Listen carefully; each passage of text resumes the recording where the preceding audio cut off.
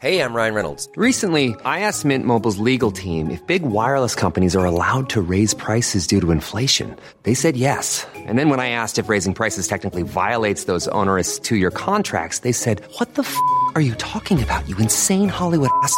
So to recap, we're cutting the price of Mint Unlimited from $30 a month to just $15 a month. Give it a try at mintmobile.com/switch. $45 up front for 3 months plus taxes and fees. Promo rate for new customers for limited time. Unlimited more than 40 gigabytes per month. Slows full terms at mintmobile.com. Hey there, it's Michelle Norris. I'm host of a podcast called Your Mama's Kitchen. When I travel, I'm usually looking for a way to find a taste of home when I'm not at home. And one of the things I love to do when I am at home is entertain. And Airbnb allows me to do that. When I was in California recently, I rented a house that had a great kitchen. And when we were sitting around the table, we were all thinking, we're in someone else's house. Someone could be in all of our homes as well. If you have a home, but you're not always at home, you have an Airbnb. Your home might be worth more than you think. Find out how much at airbnb.com/host. Hej och välkomna till Den blå hästen, en familjepodcast om Europas historia. Det är jag som är Malin Åkersten Triumf och jag sitter här med min mamma Ulla Åkersten. Hej. Och min pappa Ulf Åkersten. Hej. Hej! Hörrni, idag ska vi prata om Sverige på 1800-talet. Men innan vi gör det så tänkte jag bara säga att alla ni som lyssnar, ni vet ju, vi målar ju med stora penseldrag och vi får inte med alla detaljer och så. Men vi har ju så fina lyssnare som bidrar till den här historieberättelsen. Till exempel så har vi fått mejl till dbh@triumf.se och även Facebook-inlägg på vår Facebook-sida Den blå hästen. Till exempel har vi fått hjälp att reda ut det här med maktdelningsprincipen, en lite mer ingående redogörelse för hur det funkade.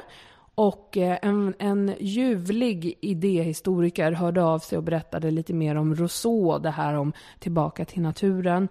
Och Per Karlsson skickade ett mejl till oss om USAs historia där han hjälpte till med det här med nya Sverige. Ni vet den där kolonin vi pratade om förra gången i New York. Och han sa till exempel att det var faktiskt holländarna som var först i New York och anlade en liten pluttkoloni som hette Nya Amsterdam på Manhattans sydspets. Sånt där kul får man ta del av när man är inne på vår Facebook-sida. Okej, men nog om det. Nu ska vi prata vidare om Sverige på 1800-talet som sagt. Är ni redo? Ja.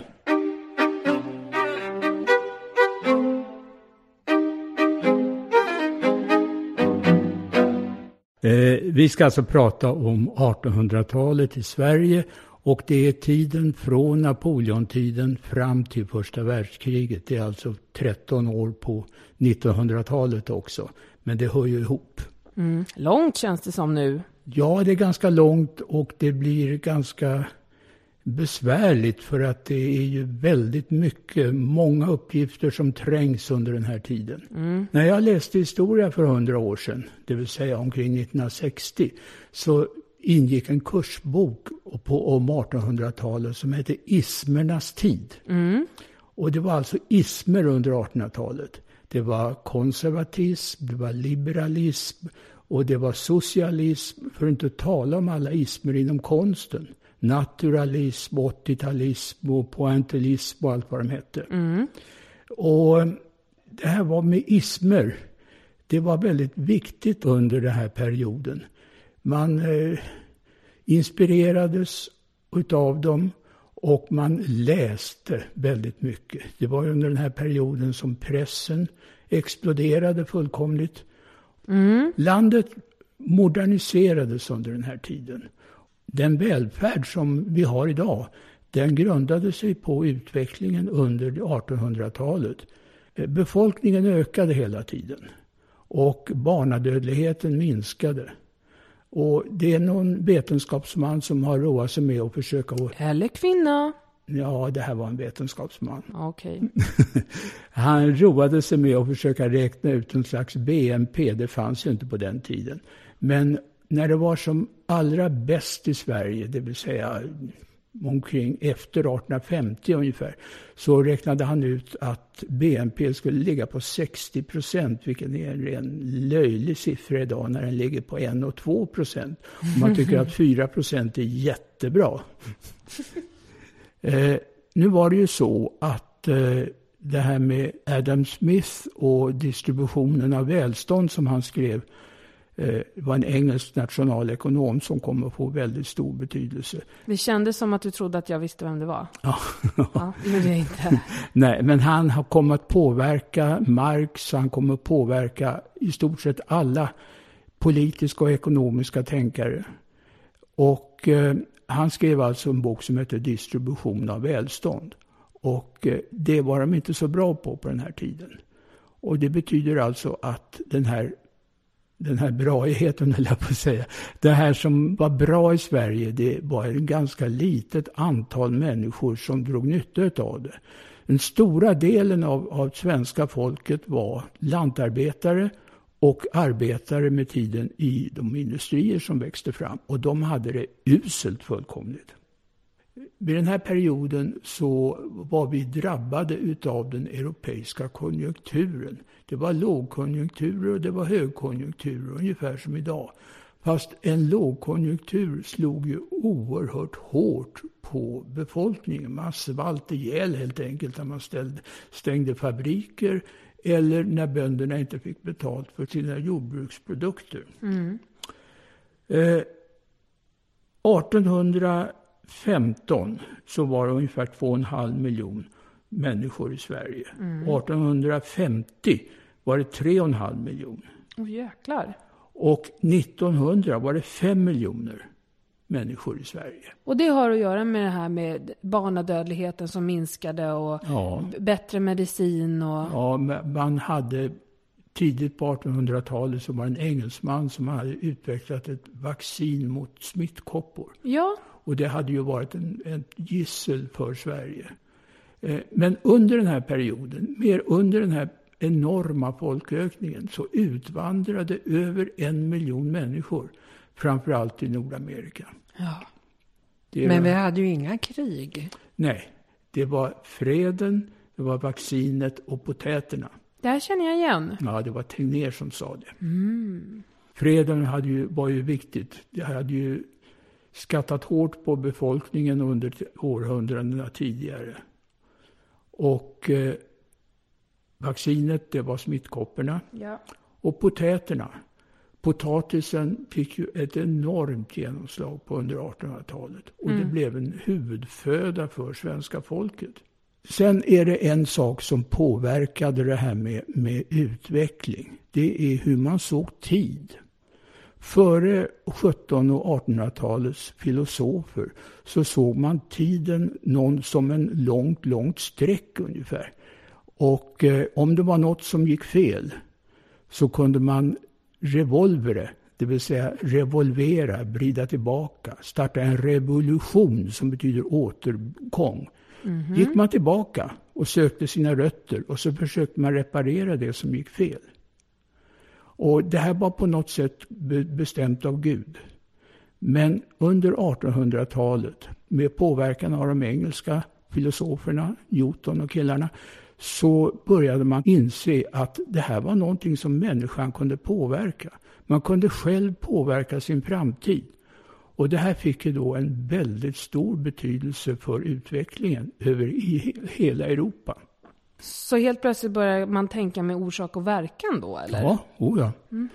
Och man började inse att det som utvecklades i industrin och när det gäller tidningar och böcker och annat, att det kunde förändra samhället. Det hade man inte haft en tanke på tidigare. Samhällets utveckling var mer eller mindre förutbestämd. Här spelar ju franska revolutionen en väldigt stor roll. De här människorna, utvecklingsmänniskorna, de såg franska revolutionen som början på något nytt. Medan de andra såg franska revolutionen som en återgång till något annat. Och det blev ju en återgång vid restaurationen 1815 med Wienkongressen och annat. Men vi kommer närmare in på det. För hur ser det ut i Europa nu då? Ja, det är under den här tiden som begreppet eurocentrism skapas. Det hade man ingen aning om då, men det är något som man har hittat på i efterhand. Europa var centrum i världen. Resten av världen var, man kallade sig för första världen, det var Europa. Andra världen, det var hjälpligt industrialiserade stater. Som till exempel? Ja, Egypten, delvis Indien och vissa stater som hade någon begynnande industri i alla fall. Och tredje världen var resten. Va? Så det var då det här myntades med tredje världen? Ja. England styrde världen vid den här tiden. England var världshärskare, hade världens största flotta, världens största armé, och den armén åkte runt i världen och slog ner lite uppror. Man kan säga att det var krut mot spjut. Man hade alltså en överlägsen beväpning emot de människor som försökte göra uppror, och man ansåg sig vara fullkomligt oövervinnliga.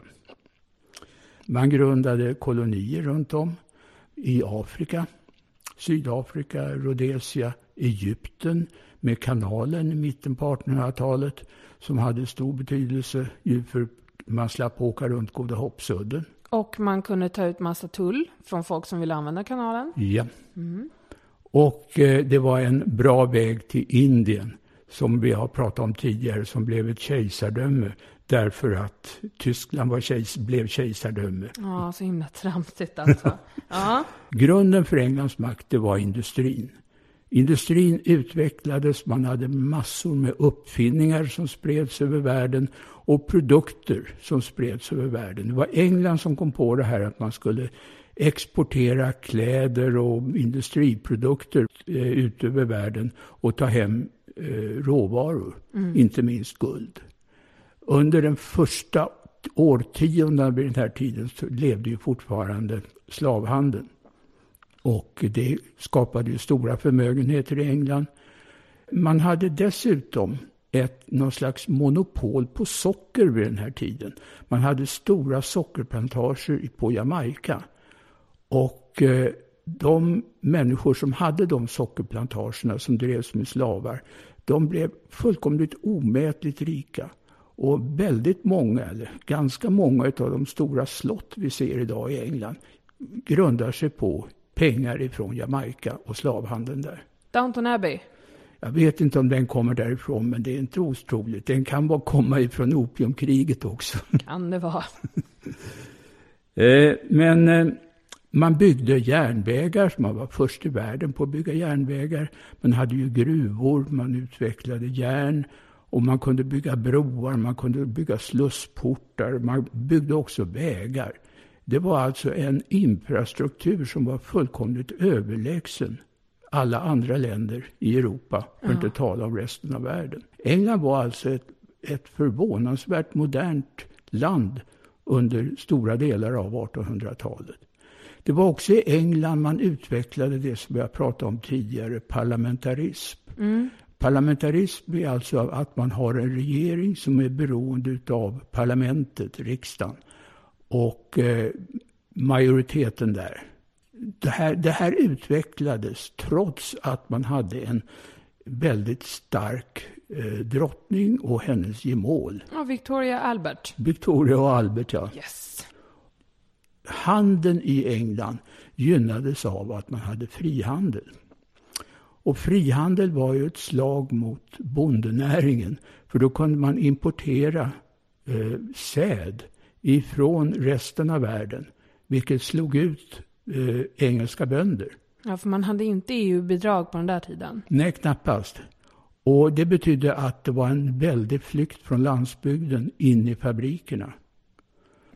Hur var det i Frankrike då? Ja, där var det ju lite annorlunda. Efter Wienkongressen så tillsatte man ju en kung som var son eller son till den nackade kungen. Han regerade fram till 24. Och 1824 så kom det en kung som tog det här med kungadömet på allvar. Han var stockkonservativ fullkomligt och såg att det fanns liberala rörelser i Frankrike. Det fanns ju tidningar och tidskrifter redan då. Och han började införa en förfärlig massa förordningar och förbud mot tidskrifter. Han införde en sträng censur och skapade en livskraftig polis och som slog ner allting. Och det här retade ju fullkomligt livet på alla liberaler. Det var ju en liberal rörelse som växte sig stark under den här perioden i opposition mot den här kungen, Karl V hette han. Och han blev avsatt 1830, det är de här beryktade 1830 års kravallerna. Och det var mot kungen för frihet? Ja, liberalernas frihet. De tillsatte en ny kung som kallades för borgarkungen. Och han var alltså för borgarklassen. Och han satt faktiskt ända fram till 1848. Då kom det nya kravaller. Och vid den här tiden var det första gången som arbetarna deltog i kravallerna. Fast det var ju en borgerlig revolution. Och den var alltså väldigt våldsam. Det var massor med människor som dog. Och man skapade en kort andra republik som man inte behöver komma ihåg särskilt mycket om. Men det ledde fram till Napoleon den tredje. Och det var han som började då att reformera landet. Det var han som anställde den här Osman till exempel och rev ner halva Paris för att göra boulevarder. Han gjorde en massa andra saker. Och det var under den här tiden som grunden lades till det som i tiden kommer att kallas för La Belle Époque. Det var under den här perioden som de stora varietéerna skapade. Offenbach jobbade i Paris. Och vi har ju tidigare pratat om både Tyskland och Frankrike hur Bismarck lurade Napoleon den tredje att förklara krig emot honom. Vilket var otroligt korkat. Bismarck hade ju världens största armé. Och Napoleon III hade knappt någon armé alls. De var många men de var oerhört oövade. De var jättebra på att dansa kanske. Ja, kanske de var. Den tyska armén besegrade den franska. Det resulterade i att det tyska kejsardömet utropades i Paris. Ja just det, så himla fult. Vilken chikan. Ja, verkligen. Då blev det våldsamma uppror i Paris, kommunalupproret. Det här var det första upproret i världshistorien när man hade kamera. Och det spreds bilder i tidningar och i tidskrifter och även böcker om döda kommunaler. Hur elaka man hade varit och tagit livet av dem. När är vi nu? 70-71. Ja, då hade ju Krimkriget varit. Ja. Och då hade man ju i alla fall varit, där hade man ju varit nere också direkt rapporterat. Ja, nu var det kameror också. Efter det här så bildades alltså Tredje republiken och den berömda La Belle Époque. Landet blomstrade, man hade en världsutställning, man ville ju kopiera Londons världsutställning från 1851 var det väl. Och man byggde Eiffeltornet. Om man sen går över till Tyskland. Tyskland var ju Bismarck vid den här tiden. Han kom på 1860-talet, eller ja, vad var någonting det? Då ja. Början på 1860-talet. Tidigare så var ju de här kungarna Wilhelm och Fredrik Wilhelm och allt vad de hette i Preussen. Och Bismarck insåg ju att om man skulle ha någon som helst inflytande i världen så måste man ena Tyskland. Så han anföll Danmark, han anföll Österrike och han lyckades få Frankrike att förklara krig emot sig. Och det här slutade med att näst största staten, Bayern, även anslöt sig till den här tyska federationen. Och det blev alltså en stor tysk stat med en blomstrande järnindustri. Järn, stål och man grundade det som med tiden blev Ruhrområdet. Och där tillverkade man då broar, slussar, vapen, krigsfartyg. Man hade alltså världens modernaste krigsmakt i slutet av 1800-talet och början på 1900-talet. Och den var välövad. Det var ju den preussiska militarismen smittade av sig på hela det tyska kejsardömet. Och är det nu också man håller på och börjar jobba upp den här nationalismen? Ja, det kom ju vid den här tiden i Tyskland. Och det grundar sig på romantiken, men man hade då en massa idéer om germaner och arier. Och vad arier är, det vet man inte riktigt, men det var en mytisk föreställning om att de indoeuropeer som invandrade till Europa för tusentals år sedan var rena arier och germaner och talade ett gemensamt språk. Mm-hmm. Och det här vet man ingenting om idag. Men det var ju många som trodde på det. Och det mest extrema exemplet, det är ju nazismen och Himmler som trodde blint på att det fanns arier och germaner. Mm. Det börjar vid den här tiden alltså. Och man byggde hur mycket statyer som helst runt om. Det var ju populärt att bygga statyer. Det gjorde man ju i Sverige och i Frankrike. För att inte tala om alla Garibaldi-statyer som finns i Italien. Den mest kända statyn, det var ju den Arminius-staty som restes i Teutoburgerskogen när germanerna slog romarna år 9 efter Kristus. Och det är en staty, jag kommer inte ihåg hur hög den är, 30-40 meter någonting, med ett stort svärd. Inte riktat emot någon annan än Frankrike förstås. Nej, förstås. Man försökte, man var ju lite illa ute här med kolonierna. Frankrike och England hade ju snott det mesta. Men man fick lite kolonier i både Ostafrika och i Västafrika. Mm. Men du, jag måste fråga om ett annat land som vi får gång på gång frågor om och som jag tjatar på dig om också. Österrike. Kan vi inte ha en Österrike special någon gång? Jo, jag tror vi ska ha det, för att det har ju påverkat, det österrikiska kejsardömet kom att påverka stora delar av Östeuropa. Mm. Och hur ser det ut nu då under 1800-talet? Ja, det ser ju ut så att det är ett kejsardöme, resterna utav det tysk-romerska kejsardömet. Kejsaren sitter i Wien, halva Balkan, hela Tjeckoslovakien och delar utav Polen ingår ju i kejsardömet. Mm. Norra Italien delar utav det också. Det här var ett svagt rike. Man hade visserligen en stor armé, men den fick ju huvudsakligen, bortsett ifrån att de paraderade i Wien och dansade, så var huvuddelen utav armén var posterade i det här jättestora kejsardömet som gränsvakter och vakter mot alla uppror. Det vimlade utav upprorsmän i det här riket.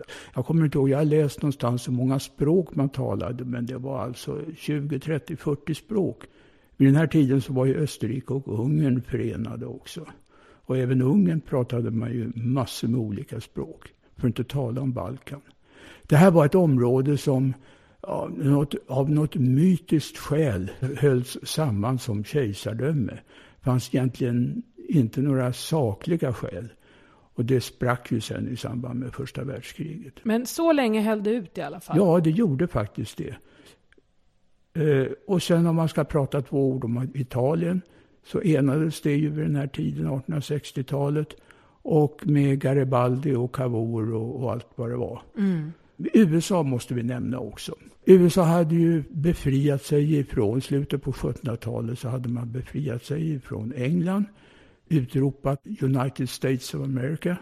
Washington blev president i början av 1800-talet. Och sen avlöste presidenterna varandra. En del var bra, andra var dåliga. En del var superuter och andra var geniala fullkomligt. Under 1800-talet så expanderade alltså USA västerut. Det finns ett helt bibliotek skrivet om den här längtan västerut. Det var väl delvis för att försköna det faktum att man erövrade mark ifrån indianerna. Mm. Och skapade försörjning för alla dessa invandrare som kom under hela 1800-talet. Och i mitten på 1800-talet då hade det gått så långt att USA hade blivit ganska stort. Man hade en uppdelad ekonomi. Man hade en sydstatsekonomi som var huvudsakligen franskinspirerad. Och där ett antal väldigt rika ägare av bomullsplantager bland annat hade slavar. Sen hade man nordstaterna som var industrialiserat ungefär som England eller Sverige eller Tyskland. Och det blev motsättningar mellan de här. Och då startade då amerikanska inbördeskriget. Vi kommer att komma tillbaka till det här. Ja. Okej, men över till Sverige nu då? Ja. 1809 var ju ett viktigt år i svensk historia. Vi förlorade Finland som sagt var. Vi avsatte en kung och valde en ny, Gustav III:s bror, som kallades för Karl XIII. Gamla gaggiga gubben. Ja. Och vi fick en ny regeringsform. Det var den här vi nämnt tidigare. Där var maktfördelningsprincipen gällande. Man fördelade makten mellan kung och i princip kungen och folket.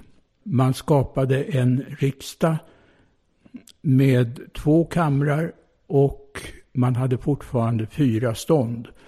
Och det här blev ju lite förvirrande. Den kom ju att vara kvar fram till 1866. Men man hade alltså 4 stånd i första kammaren och 4 stånd i andra kammaren. Och, vänta, det här fattar jag inte. Men hattar och mössor, finns de kvar? Nej, de var ju borta. De tog ju Gustav III död på. Folk var ju så grundligt trötta på hattar och mössor på 1700-talet. Så efter 71 fanns inga hattar och mössor. Då hade vi kungligt envälde. Ja, just det. Okej, så hattar och mössor är borta. Mm. Istället använder man sig av de där 4 stånden istället? Ja, istället. Men i alla fall, det fanns ju 4 stånd kvar. Som sitter i då 2 kammare? Ja. Men vem sitter i vilken? Alla sitter i alla. Jaha. Jag blev väldigt förvirrad. Man hade alltså 4 stånd i första kammaren och 4 stånd i andra kammaren. Jösses. Men vad är det för skillnad på de olika kamrarna då? Ja, i första kammaren var satt högre ämbetsmän, hög adel, biskopar och den typen av människor. Andra kammaren skulle då representera folket. Det var borgare i väldigt stor utsträckning och rika självägande bönder. Men hur hamnar man i de här olika kamrarna då? Jo, det var ju så att någon allmän rösträtt var det inte tal om. Den kom ju inte förrän 1909, 100 år senare. I det här fallet så, vid 1809, så handlar det om att rika och mäktiga män bäst kunde bevara staten och dess idé. Mm. Och det betyder att man hade väldigt skarpa restriktioner om vilka som kunde väljas. Och vem valde in dem då? Det var inte folket då alltså? Nej, det fanns ju delegationer runt om i landet som utsåg de här rika människorna. Mm. Hade de lika mycket makt första och andra kammaren? Andra kammaren hade någon slags förslagsrätt som första kammaren kunde säga ja och nej till. Det är samma sak som över- och underhuset i England. Ja, är det så det funkar? Det har jag aldrig fattat. Men kungen har fortfarande någon form av makt? Det fanns ju väldigt detaljerade bestämmelser om vad kungen kunde göra och inte göra. I praktiken var det ju så att hade man en kraftfull kung vid den här tiden så kunde han styra landet. Det enda han inte kunde göra var att bevilja skatter och han hade ingen makt över ekonomin på det sättet. Karl XIII hade ingen makt alls. Det var hans närmaste människor, statsråden, som bestämde i landet. Landet var ju helt beroende av att skapa en efterträdare till Karl XIII. Man insåg att han skulle ju dö snart, dessutom var han senil. Den allmänna opinionen i Sverige vid den här tiden, det var att man skulle närma sig Napoleon. Napoleon var den store hjälten. Han var på höjden av sin makt. Han hade ännu inte angripit Ryssland. Han styrde världen helt enkelt. Men jag fattar inte alls det här. För att det var ju han som gav bort Finland. Ja, men det visste man ju inte. Det hade man ingen aning om. Att han hade haft ett möte i Tilsit som ligger i Baltikum med den ryske tsaren. Där han gav sitt tillstånd till den ryske tsaren att ge sig på Finland. Och det var ju ett sätt att straffa Sverige för att Sverige inte ville vara med på den här kontinentalblockaden mot England. Just det, med vår smugglarkung. Ja, man utsåg först en dansk prins till tronföljare. Ja. Han dog. Och det ryktades att en av gustavianernas stora män, Axel von Fersen, låg bakom det mordet. Man hade ytterligare en dansk prins på gång. Och då skickade man ner en löjtnant Mörner. Mörner är en högadlig släkt. Till Paris för att fråga Napoleon om det gick bra. Ja, för det måste man ju. Ja. Och när han kom till Paris så insåg han ju att det fanns ju en annan kandidat. En marskalk som verkligen skulle vara Napoleons man i Sverige. Han hette Bernadotte. Och den här Bernadotte, han var ju en mycket skicklig krigare. Framförallt så var han ju intendent. Han såg till att trupperna var välutrustade, att de hade mat och kläder och att de kunde kriga bra. Han var väl inte den största strategen i världen, men han var väldigt uppskattad i början av Napoleon. Till slut så blev han så uppskattad av sina trupper och överhuvudtaget utav franska folket att Napoleon började uppfatta honom som konkurrent. Så egentligen så blev Napoleon jättelycklig när Mörner kom till honom och sa att de gärna ville ha Bernadotten som kung i Sverige. Så han drar över till Sverige och blir kung liksom? Ja, kronprins först. Ja. Det är massa krångel. Det var ju många människor som inte ville ha en fransk marskalk. Han var ju inte av kunglig börd. Han var ju son till en advokat i Sydfrankrike. Det var ju ingenting att ha som kung. Nej. Det var många som ansåg. Och när han kommer till Sverige så tror alla att han kommer att fixa det här. Han är kompis med Napoleon och vi kommer att delta i hans erövring av hela världen. Men Bernadotten var ju klokare än så. Han insåg ju att i samma ögonblick som Napoleon skulle anfalla Ryssland så skulle han själv falla. Så att han gjorde sig kompis med den ryske tsaren och med ett antal tyska furstendömen. Och när Napoleon hade blivit besegrad i Ryssland och tågade tillbaka så hade han delar av sin stora armé kvar. Och den var i Nordtyskland och en förenad armé, Sverige, Ryssland, tyska stater, slog Napoleon. Besegrade Napoleon, hans första nederlag. Det här är ett föga minnesrikt krig. Det var ju väldigt få svenskar som deltog i kriget. Och Bernadotten blev anklagad för att spara svenskarna för han skulle ju bli kung i Sverige. Men det var alltså sista kriget i Sverige. Det är ju att komma ihåg, vi har inte varit i krig sedan dess. Nej. Det är fantastiskt. Ja, det är det. Han hade ju en agenda här. När han gjorde sig till kompis med den ryske tsaren så insåg ju han att han skulle aldrig få Finland tillbaka. Han pratade med tsaren och de tyska furstarna och även med England om att ställer jag upp här så vill jag dels ha en stor summa pengar och dels vill jag ha en garanti för att jag får Norge.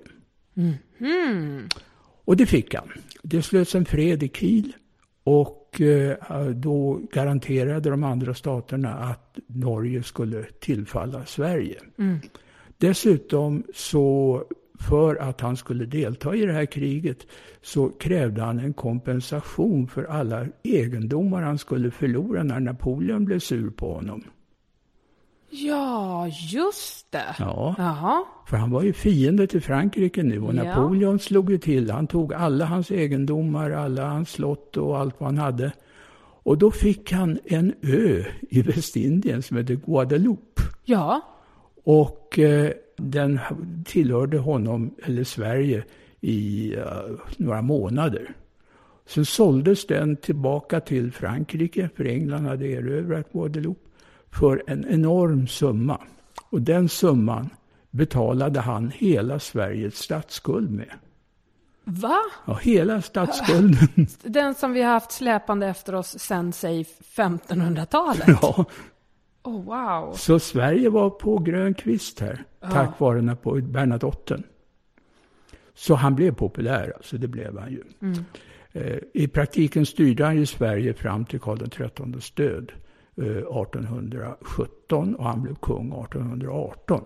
Men då heter han inte Bernadotte när han blir kung? Nej, då heter han Karl den 14 Johan, och det hittade de på i riksdagen eller högadeln. Han kan inte heta Baptiste. Jean Baptiste Bernadotte? Ja, det går ju inte.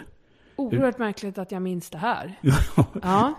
Han hade ju en enorm auktoritet. Han hade ju då som sagt betalat Sveriges statsskuld, och han kom med hela den napoleanska kunskapen till Sverige om hur man ska organisera ett land. Och han var väldigt populär och gjorde väldigt mycket i början av sin regenttid. Vad gjorde han då? Han lät bygga vägar. Han startade Göta kanal, som var en tanke att förena Östersjön med Västerhavet. Om man pratar geopolitiskt så låg ju Stockholm lite risigt till. Stockholm hade ju under århundraden varit mitt i landet.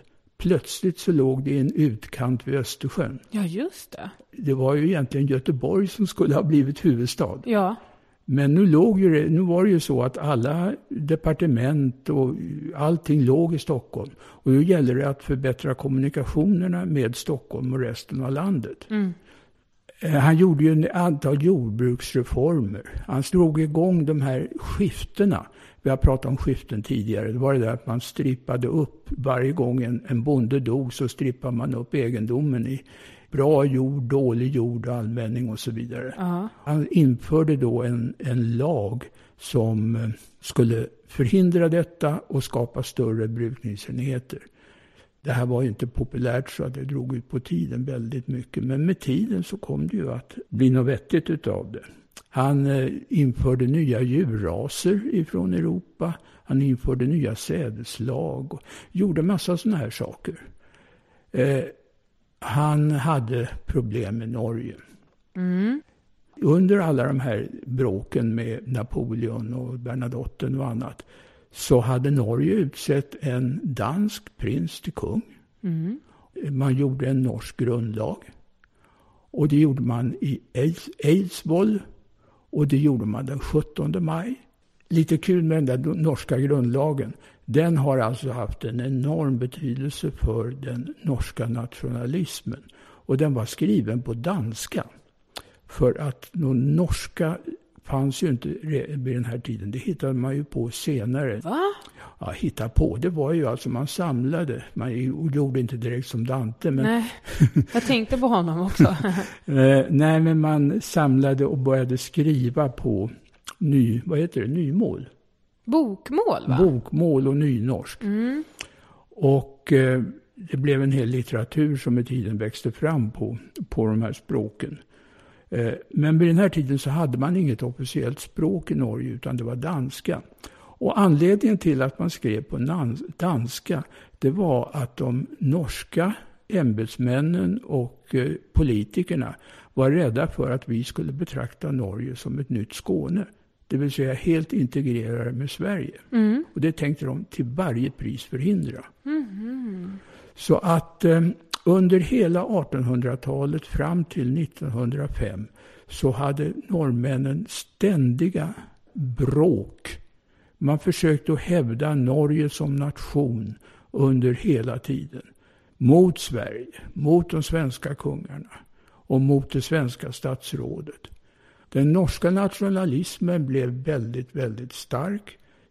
Man utvecklade en litteratur, man utvecklade teaterstycken, man moderniserade Norge, man byggde järnvägar. Man satsade på jordbruk till svenska bönders förtvivlan. Man hade ett framgångsrikt jordbruk i Norge och exporterade jordbruksprodukter till Sverige. Inte okej för svenska bönder. Och det blev med tiden upphov till de här tullstriderna man hade. Norge, som ju har väldigt stora kuster och väldigt bra hamnar, de utvecklade en väldigt stor handelsflotta redan då, som man ju har idag fortfarande.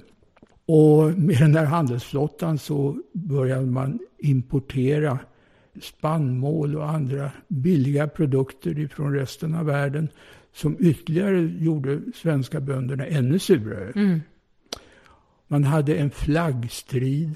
Den officiella flaggan var en jättestor svensk flagga med en liten norsk flagga i ena hörnet. Ja. Och det kunde man ju inte acceptera. Man hade en konsulatstrid. Norge ansåg att de hade speciella relationer med resten av världen, att de kunde inte företrädas av de svenska ambassaderna. Nej, det förstår jag. Ja, man ville ha egna ambassader i USA och i England och så vidare. Tack vare sina handelskontakter förstås. Och det här höll man på med under hela 1800-talet. Kungarna försökte att bromsa. Man hade kungliga ståthållare i Norge, vilket ju låter ungefär som det vore ett lydrike. Och det var alltid kronprinsen som var ståthållare i Norge. Man hade en ståthållarstrid, man ville ha bort dem och lyckades med tiden. I författningen 1809 så hade man ett slags veto för kungen. Då drog man ju ut på frågorna så länge så att det kungliga vetot blev värdelöst. Och Norge blomstrade under den här tiden. Man hade ett framgångsrikt näringsliv. Man hade inte minst en väldigt framgångsrik kulturliv. Trots Sverige. Ja. Från överklassen i Sverige behandlar man Norge som ett lydrike. Man var allmänt sura på att norrmännen inte accepterade det. Att vara lydriket i Sverige ansåg de ju vara en stor fördel. Vilket ju inte norrmännen tyckte. Nej, såklart. Ja, det ledde fram till unionsupplösningen 1905. Det fortfarande fanns folk i Sverige som ansåg att man skulle ta Norge med en vapenmakt. Man drog ihop en liten militärgrupp i Karlstad och skulle ta Norge. Och sen var det ett antal vettiga människor som insåg att så här kan vi ju inte bete oss. Man ordnade en folkomröstning i Norge inför unionsupplösningen. Och den blev ju till oerhört stor del ett nej till Sverige och ett ja till självständigt Norge. Alltså det är så konstigt att man överhuvudtaget gör det där. Att man överhuvudtaget har den där omröstningen. Nej, men det är inte så konstigt. Det lydde ju faktiskt under Sverige. Vi hade officiella unionsdokument. Svenska kungen var norsk kung. Det norska statsrådet kunde inte sammanträda själva utan de måste åka till Stockholm för att sammanträda. Ja, nej, jag menar bara att det är jättekonstigt att man på riktigt tror att man ska kunna få rösterna till sin fördel. Ja, det är ofattbart. Verkligen. Nu har vi pratat lite grann om den norska nationalismen. Men hur ser det ut i Sverige då, mamma? I'm Sandra, and I'm just the professional your small business was looking for. But you didn't hire me because you didn't use LinkedIn Jobs. LinkedIn has professionals you can't find anywhere else, including those who aren't actively looking for a new job, but might be open to the perfect role, like me. In a given month, over 70% of LinkedIn users don't visit other leading job sites. So if you're not looking on LinkedIn, you'll miss out on great candidates like Sandra. Start hiring professionals like a professional. Post your free job on linkedin.com/people today. Hey, it's Paige DeSorbo from Giggly Squad. High quality fashion without the price tag. Say hello to Quince. I'm snagging high-end essentials like cozy cashmere sweaters, sleek leather jackets, fine jewelry, and so much more. With Quince being 50 to 80% less than similar brands. And they partner with factories that prioritize safe, ethical, and responsible manufacturing. I love that. Luxury quality within reach. Go to quince.com/style to get free shipping and 365-day returns on your next order. Quince.com/style. Hey there, it's Michelle Norris. I'm host of a podcast called Your Mama's Kitchen. When I travel, I'm usually looking for a way to find a taste of home when I'm not at home. And one of the things I love to do when I am at home is entertain. And Airbnb allows me to do that. When I was in California recently, I rented a house that had a great kitchen. And when we were sitting around the table, we were all thinking, we're in someone else's house. Someone could be in all of our homes as well. If you have a home, but you're not always at home, you have an Airbnb. Your home might be worth more than you think. Find out how much at airbnb.com/host. Ja, nationalismen eller nationsbyggandet, det pågick ju överallt i Europa under den här perioden. I Sverige i samband med förlusten av Finland då på 10-talet så vaknade det götiska förbundet på nytt. Ja, just det, de där ja. Ja, det var 2 förbund.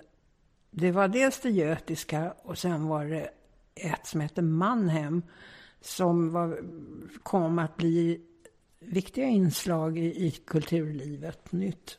Och götiska förbundet, där var fosterlandskärleken det viktiga. Och där hälsade man varandra med hej och handslag. Det var modernt. Det blev i alla fall modernt. Ja. Och det var Geijer och Tegnér och Per-Henrik Ling, han med gymnastiken. Just det. Som var tongivande. Och de sysslade med forskning i nordiska fornhävder och sagor. Och så var de väl inne på någon sorts moralisk fostran också. Och Mannheim, det var Carl Jonas Love Almqvist.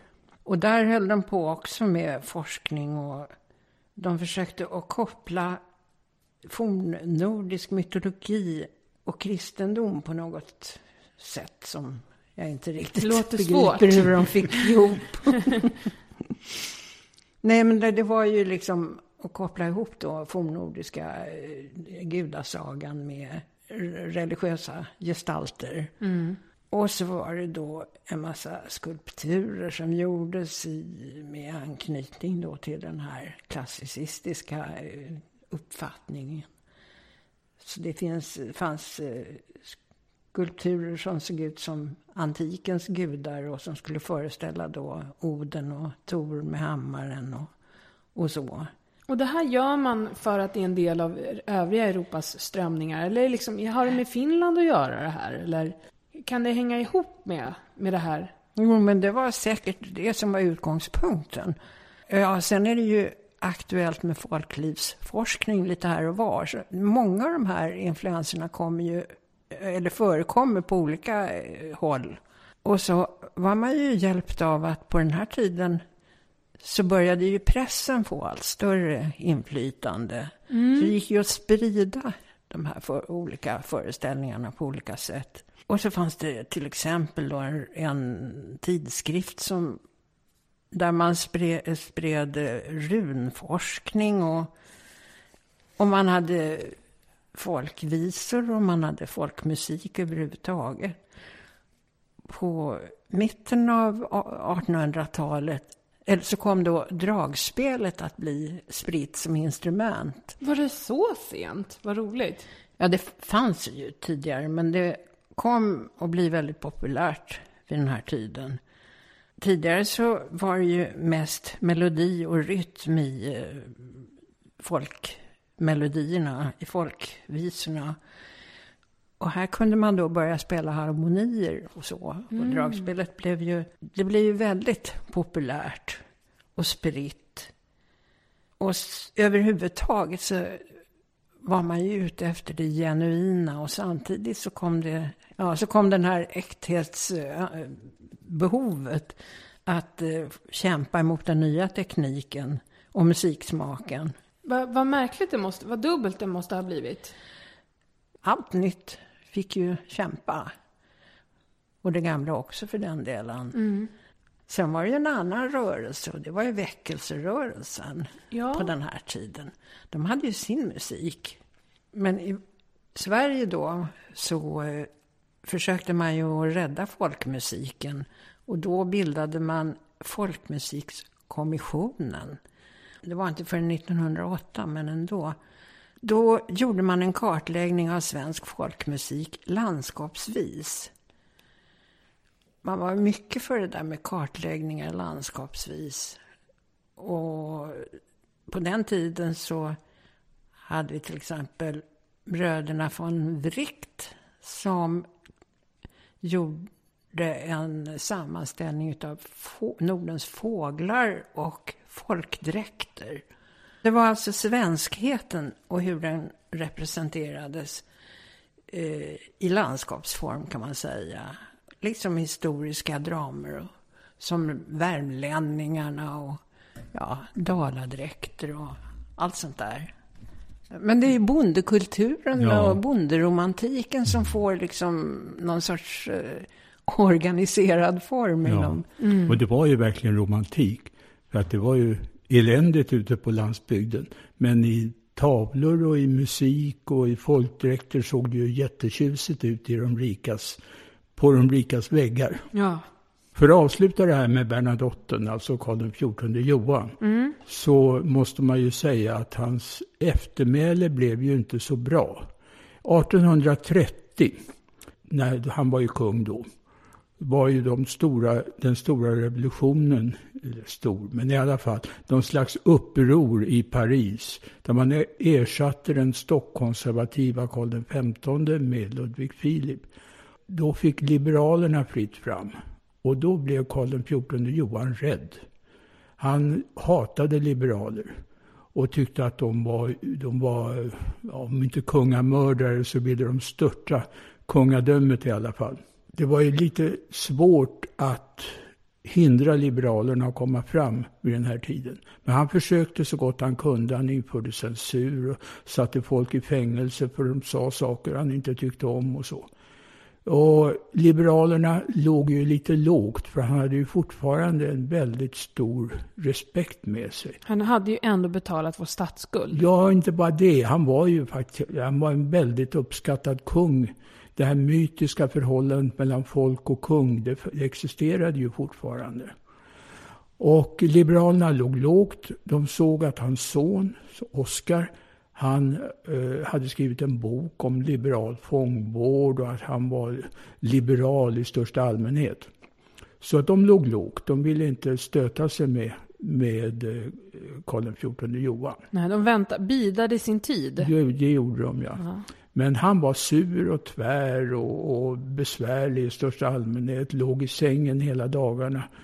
Sängkammarregemente kallades det. Och i de inre kretsarna så var han inte särskilt populär. Nej. Det var inte bara liberalerna han var rädd för, utan det var ju deras uttryck i media. 1830, samma år som den franska upproret, startades ju Aftonbladet med hjärta.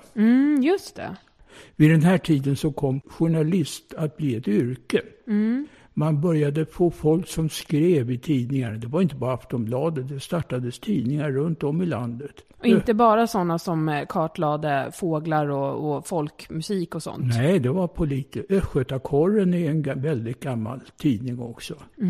Och det kom ju med tiden att starta socialistiska tidningar också. Vid den här tiden så var det liberala tidningar. Och de skrev saker som Karl XIV Johan ju hatade, och han försökte att sätta folk i fängelse och gjorde den gamla vanliga tricken ungefär som man gjorde på nazisttiden. Man gjorde tidningar, man gjorde stora plattor där det stod censur på och sånt där. Apropå journalister, den första kvinnliga journalisten som livnärde sig på yrket, hon hette Vendela Hebbe. Och i litteraturen i stort så börjar ju flera kvinnor göra sig bemärkta. Till exempel Fredrika Bremer. Ja, men det kan vi komma tillbaka sen, när kvinnans roll i samhället förändras, eller i litteraturen förändras. Ja, gärna. Men då har vi alltså en kung som är svinrädd för de upproriska strömningarna. Ja, han dör med tiden 1844, och hans son som blir Oscar den förste blir kung. Ja. Han ansågs vara väldigt liberal. Han tog bort skråväsendet till exempel. Och det var bra då? Ja, det var bra, för att det skapade ju möjligheter för andra än just de som var medlemmar i skrået att bli hantverkare.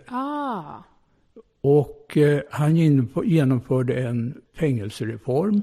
Han gjorde celler istället för de här stora gemensamhetsrummen där man satte alla skurkar och mindre skurkar samman.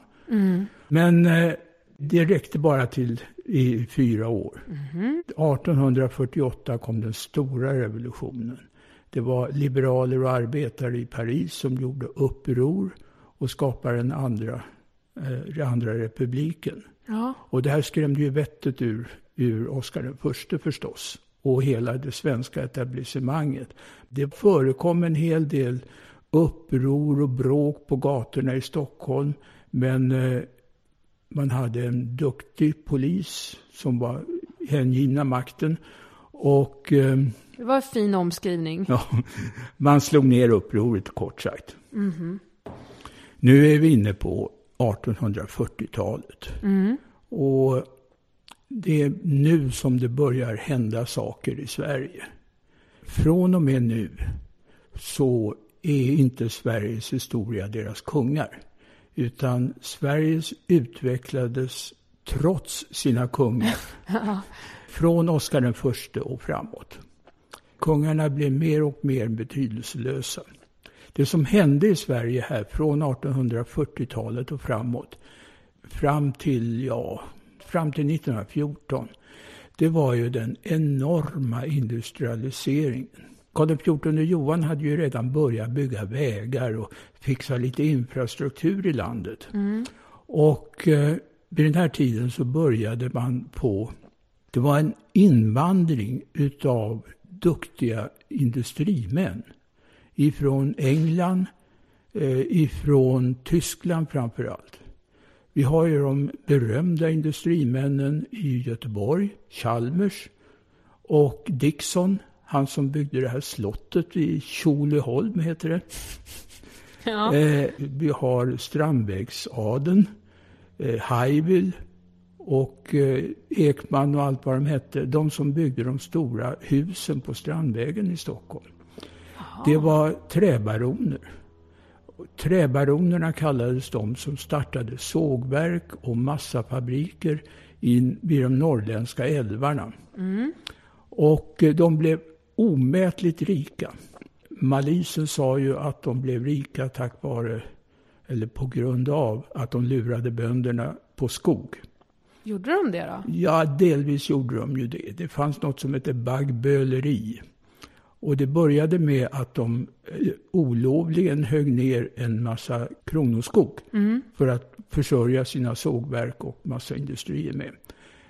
Sen gick de vidare och gick till bönderna och gav dem 5 spänn för att köpa flera hektar jord. Det vill säga de köpte marken till underpriser, kraftiga underpriser. Och det här kallades för baggböleri efter en by som blev kalhuggen utav träbaronerna i Norrland. Men det här är bara ett exempel på industrier. Vi har de så kallade snilleindustrierna. Separator, någon som hade uppfunnit en maskin som kunde skilja grädde och mjölk. Ja, är det de där Alfa Laval? Det är Alfa Laval. Vi har industrier som Ericsson som utvecklade telefonen. Det var ingen direkt snillindustri, men de var ju snillen genom att de utvecklade telefonen. I början av 1900-talet var Stockholm den telefontätaste staden i världen. Nej. Jo. Och de tjänade ju oerhörda pengar på det här. Vi har kanske det mest kända i Aga. Ja. Det var ett snille som hittade på ett fyrljus som släcktes när solen gick upp och tändes när det blev mörkt. Jaha. Och den fyren sålde han över hela världen och det blev Aga. Under den här perioden så skedde ju en enorm utveckling av infrastrukturen. De här industrierna krävde ju hamnar, de krävde vägar och kanaler. Väldigt många av de kanaler vi har idag användes ju till att forsla järnmalm för att med tiden förädlas. Järnvägarna. Under 1800-talet så hade ju järnvägarna utvecklats framförallt i England men även Tyskland. Vi var ju sent ute med järnvägar i Sverige. Vi hade ju fortfarande kapital som kom in. Det användes ju i första hand för att starta industrier och bygga vägar och så. Järnvägar var oerhört kapitalkrävande. Det fanns engelska och även tyska industrialister som lockade svenska riksdagen med att de kunde bygga järnvägar i Sverige. Men i Sverige så kom man med tiden fram till att staten skulle äga järnvägarna. Och genom att man inte kunde bygga ett nät, det hade man inte råd med helt enkelt, ett nät av järnvägar, så skulle staten stå för stambanor. Alltså Stockholm, Göteborg, Stockholm, Malmö, Stockholm, Sundsvall och så vidare. Och de skulle man dra i mer eller mindre i ödebygden för att gynna landet. Privata intressen skulle stå för järnvägarna till de stora städerna. Ja, så alltså, de kör liksom de anslutande vägarna då till stambanan. Till exempel, det mest kända, det mest tydliga exempel är Örebro. Det hade ju varit vettigt att lägga en järnväg till Örebro. Det var en stor och viktig stad. Men det gjorde man inte. Man gjorde en järnväg söder om Örebro vid Hallsberg. Och så fick privata företag göra en järnväg mellan Örebro och Hallsberg. Jaha. Det byggdes ju upp. Det byggdes ju upp stationer, stationshus och en del orter. Katrineholm till exempel. Det var ju nästan ingenting. Det var en liten by för den omgivande jordbruksbygden. Det blev en stor stad tack vare järnvägen. Det måste ju innebära att så många människor fick jobb också. Enormt många. Och vid den här tiden så var det ju väldigt många rika människor som var beredda att satsa på järnvägar. De små järnvägarna. Vi hade långt fram i tiden en av de här järnvägarna, TGOJ heter den. Tanken var att man skulle forsla malm ifrån Bergslagen ner till Oxelösund. Man hade till och med idéer om att man skulle bygga ut järnvägen ända upp till Kiruna för att ha Oxelösund som en isfri hamn och kunna exportera malm den vägen. Ja, just det. Det var en massa finansiella problem med det här. Ja, det kan man ju fatta. Och Oxelösund är ju inte isfri helt och hållet, utan det blev ju med tiden så att staten byggde en järnväg mellan Kiruna och Narvik som var garanterat isfri tack vare Golfströmmen. Jaha. Det här med industrialiseringen överhuvudtaget, det var man ju väldigt stolt över också. Man hade avteckningar av statyer och man gjorde järnvägsinvigningar och man hade industriutställningar. Och det var stora manifestationer och de band ju samman det borgerliga Sverige med lokalbefolkningen och med historien och nationen. Man såg ju vissa värden i den här kulturen. Man betraktade då plikttrogenhet och pålitlighet och arbetsamhet och fördragsamhet som typiskt svenska egenskaper. Och att det här slitet för att bygga alla de här järnvägarna och så, det var typiskt svenskt kynne då liksom. Ja, det var något som svenskarna kunde åstadkomma. Ja. I vanlig ordning så var ju Sverige ändå en del av ett mönster som fanns i Europa också. Varje nation byggde upp sin berättelse om samma värden som hade lite olika utgångspunkter. Men mot den här kulturen, normgivande kulturen, så ställdes ju folkrörelsernas mera moralistiska och puritanska. Den företräddes av både akademiker och publicister. Man kan tala om 3 stora folkrörelser. Frikyrkorörelsen som hade sina egna kulturella villkor. Både publicistiken och litteraturen och sångerna. Och de hade ju en stor läsekrets. Och nykterhetsrörelsen. Just det. Och den var ju en särskild moraliserande kultur. Och de hade sin egen folkbildningsverksamhet också. Och så arbetarrörelsen som bland annat såg till att upprusta folkbiblioteken och startade folkhögskolor med danska Grundtvig som förebild. Jaha. Du pratade om nykterhetsrörelsen. Den var oerhört viktig för svensk utveckling överhuvudtaget. Vi har pratat om superiet och det hade ju gått över alla gränser i början av 1800-talet. Vi har pratat tidigare om att man kunde få lön i form av brännvin. Och att barnen fick brännvin för att hålla tyst. Och överhuvudtaget så var brännvinen ett väldigt viktig del i den svenska livet vid den här tiden. Mm. Och nykterhetsrörelsen kom att förändra detta väldigt, väldigt mycket. Du talade också om arbetarrörelsen. Arbetarrörelsen kom ju ifrån Marx och Engels med kommunistiska manifestet och arbetet i mitten på 1800-talet. Och hela den socialistiska rörelsen i Sverige kom från Tyskland. Alla framstående socialdemokrater och även kommunister i Sverige hade utbildats och varit i Tyskland. Alla pratade tyska.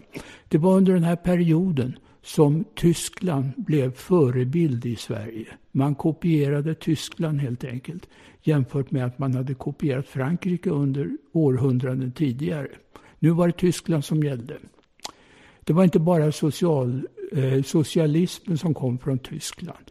Det var, som vi har sagt tidigare också, det var tyska invandrare, industrialister. Tysk kultur, tysk ekonomi kom att betyda oerhört mycket. När det gäller socialismen så var det ju Branting som var den första riksdagsmannen redan på 1880-talet.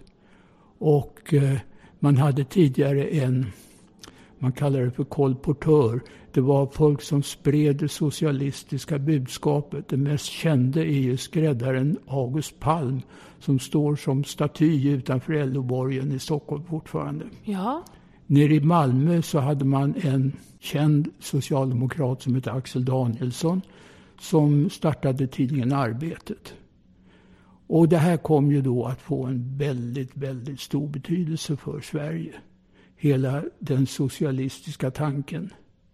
Man kopierade även strid mellan den reformistiska socialismen och den mera revolutionära socialismen ifrån Tyskland. Det fanns båda strömningarna i Sverige också. Och det kommer vi in på lite senare kanske, för att det har mera med det tidiga 1900-talet att göra än den period som vi pratar om nu. Men åter till det här med industrialiseringen. Vi har alltså, det, som jag fattar det då, är det alltså skog och järn då, eller? Som är vår grej. Ja, det är skog och järn. Och när det gäller järnet så är det ju de uppfinningar man har gjort i England som söker sig till Sverige. Vi hade ju traditionella brukssamhällen i Sverige. Om man ska prata i ekonomiska termer så var de ju vid den här tiden snarast förvaltande. De hade ärvts, bruken hade ärvts i generationer. En del var dåliga bruksledare, andra var bra. Men man hade inte den innovation som krävdes i 1800-talets Sverige. Det betydde att väldigt många av de traditionella gamla bruken försvann. De gick i konkurs. Men vid den här tiden så krävdes det nya processer. Det krävdes internationella kontakter för att kunna exportera produkterna. Och det krävdes kapital. Och det krävdes ny kunskap bland de som skulle utföra det här. Ja, man importerade ju kunniga människor. Bland annat då valloner ifrån Belgien. Som blev någon slags nyckelarbetare vid de bruk som överlevde. Det fanns ju ett antal stora bruk. Dannemora, Österbybruk, Lövsta och andra i norra Uppland. Och även i Västmanland och södra Dalarna som överlevde. Som hade kunskapen och som hade kapitalet och som hade kontakterna. De här bruken, de som överlevde och blomstrade, de tog ju över stora delar av de gamla bruken. Själva idén om att bilda samhällen. Det var samhällen där smederna och arbetarna bodde i särskilda hus. Man hade brukslängor där de bodde och där bodde hela familjerna. De levde där större delen av sitt liv. Och det var samhällen med affärer och överhuvudtaget så var det små städer. Ja.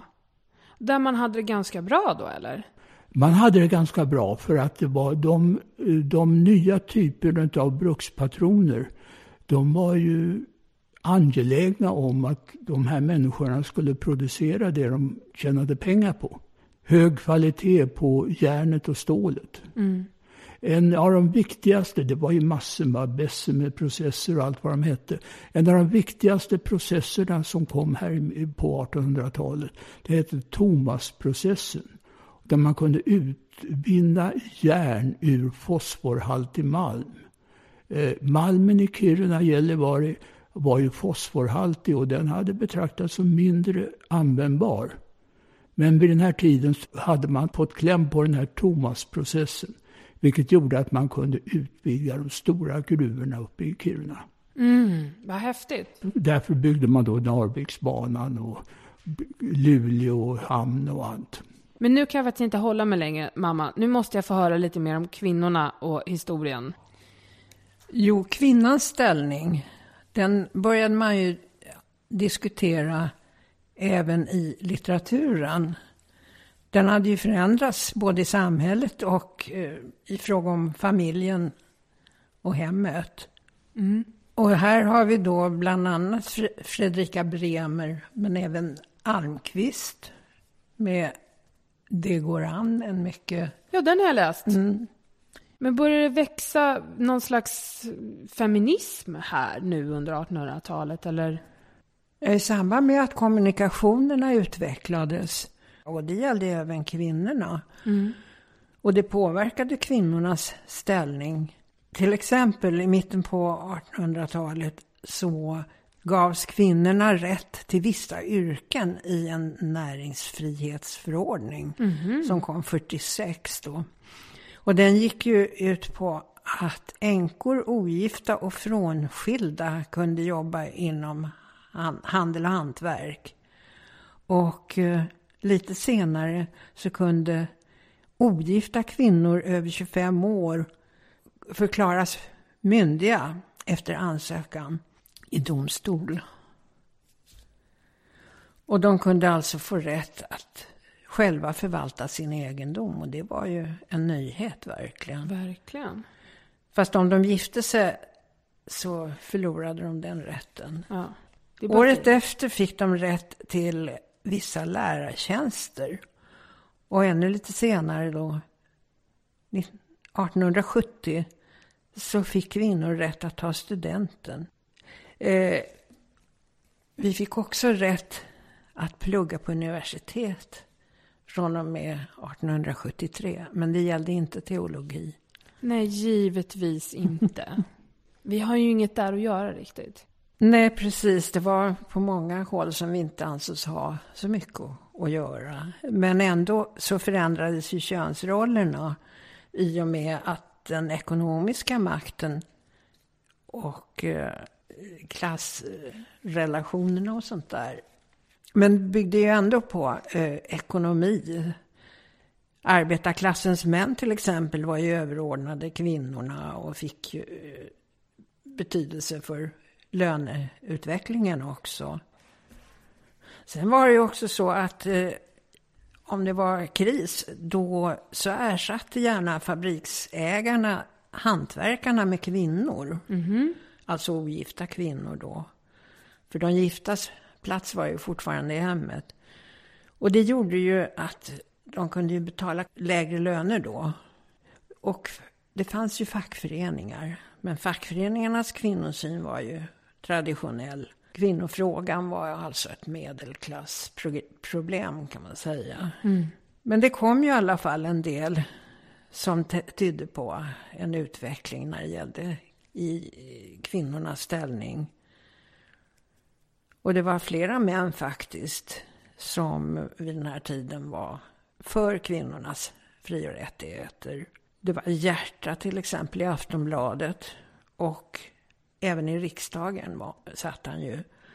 Och så var det Almqvist och Det går an som vi har pratat om. Och sen var det ju kvinnor som Fredrika Bremer med Hjärta till exempel.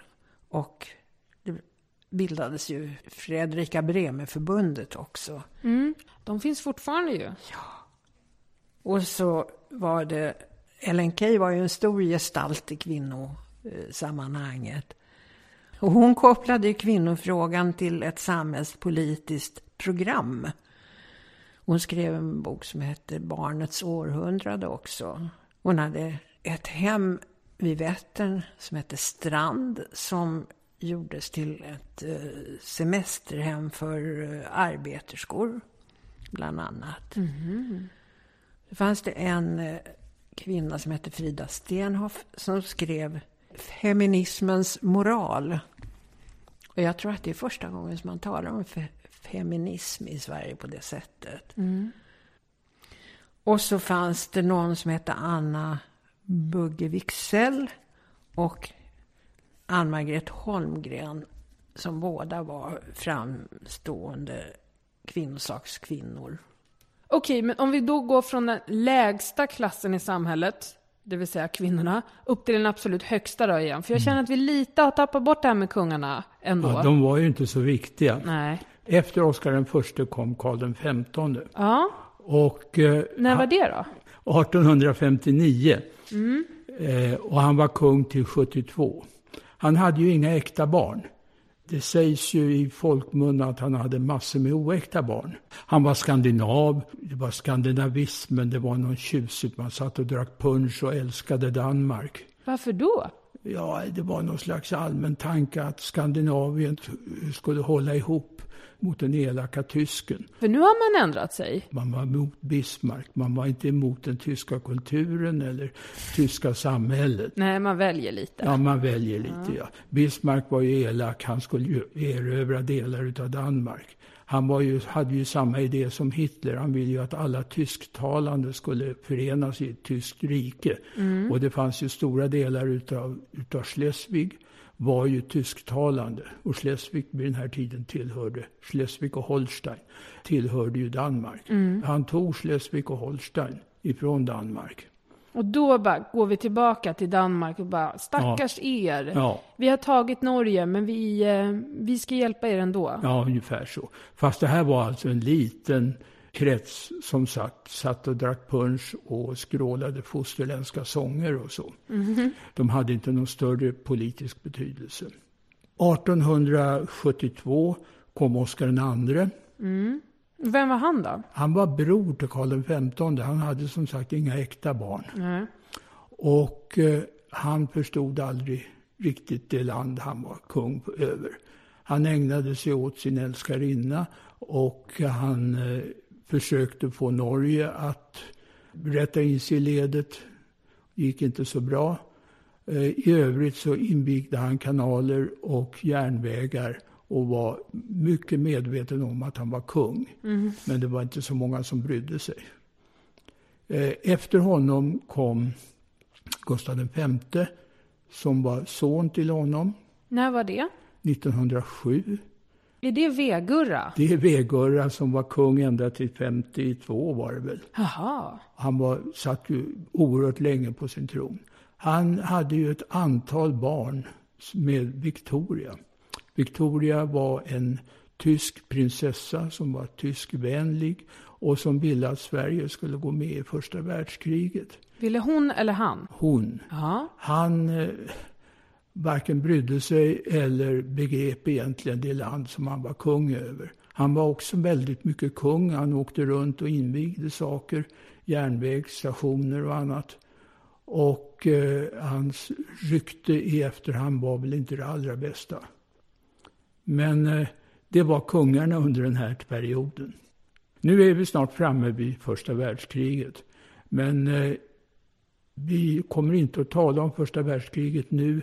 Vi ska bara summera lite grann om vad som hände i politiken fram till första världskriget. 1866 genomfördes en riksdagsreform.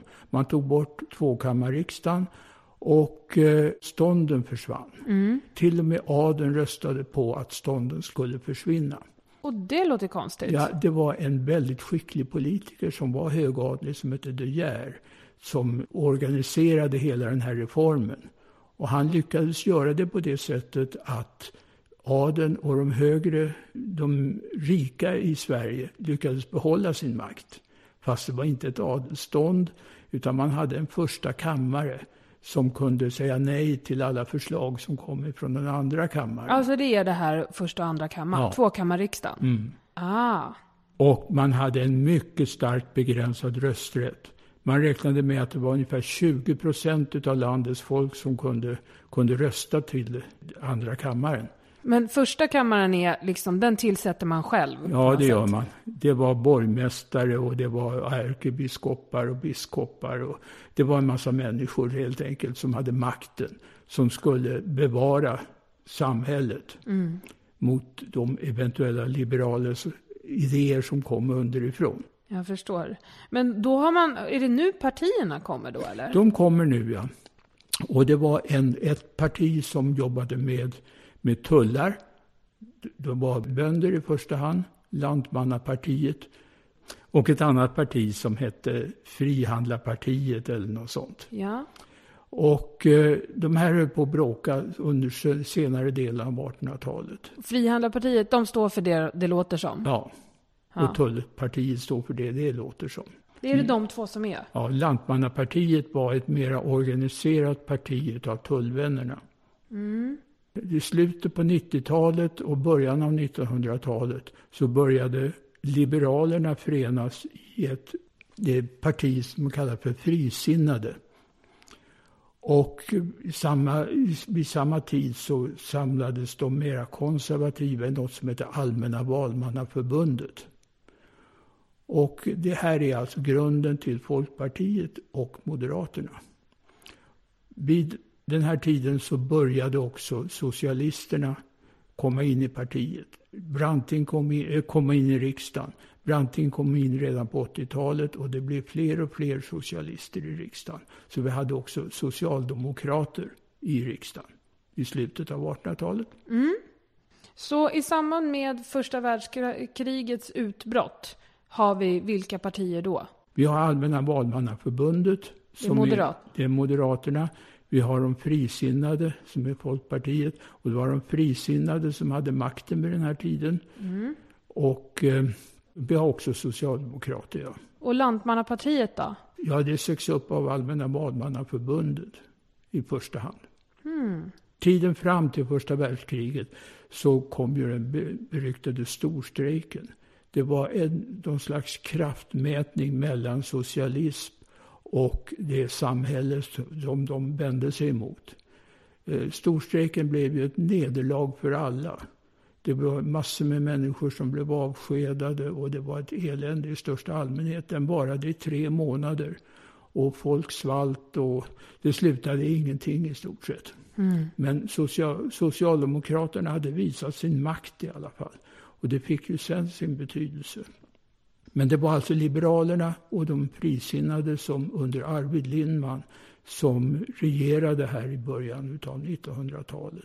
En stor sak i storstrejken, 2 stora saker. Det ena var allmän rösträtt, vilket de fick igenom.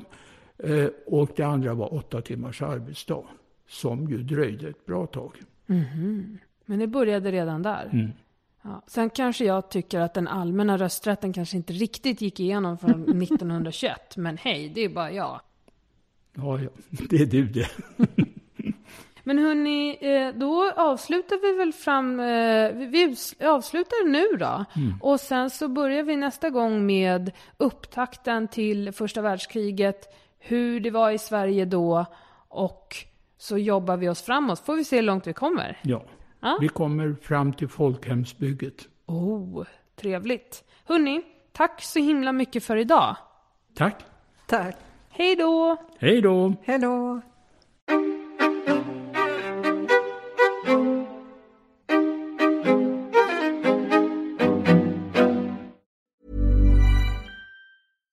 Hi, I'm Daniel, founder of Pretty Litter. Cats and cat owners deserve better than any old-fashioned litter. That's why I teamed up with scientists and veterinarians to create Pretty Litter. Its innovative crystal formula has superior odor control and weighs up to 80% less than clay litter. Pretty Litter even monitors health by changing colors to help detect early signs of potential illness. It's the world's smartest kitty litter. Go to prettylitter.com and use code ACAST for 20% off your first order and a free cat toy. Terms and conditions apply. See site for details. Planning for your next trip? Elevate your travel style with Quince. Quince has all the jet-setting essentials you'll want for your next getaway, like European linen, premium luggage options, buttery soft Italian leather bags, and so much more. And is all priced at 50 to 80% less than similar brands. Plus, Quince only works with factories that use safe and ethical manufacturing practices. Pack your bags with high-quality essentials you'll be wearing for vacations to come with Quince. Go to quince.com/pack for free shipping and 365-day returns.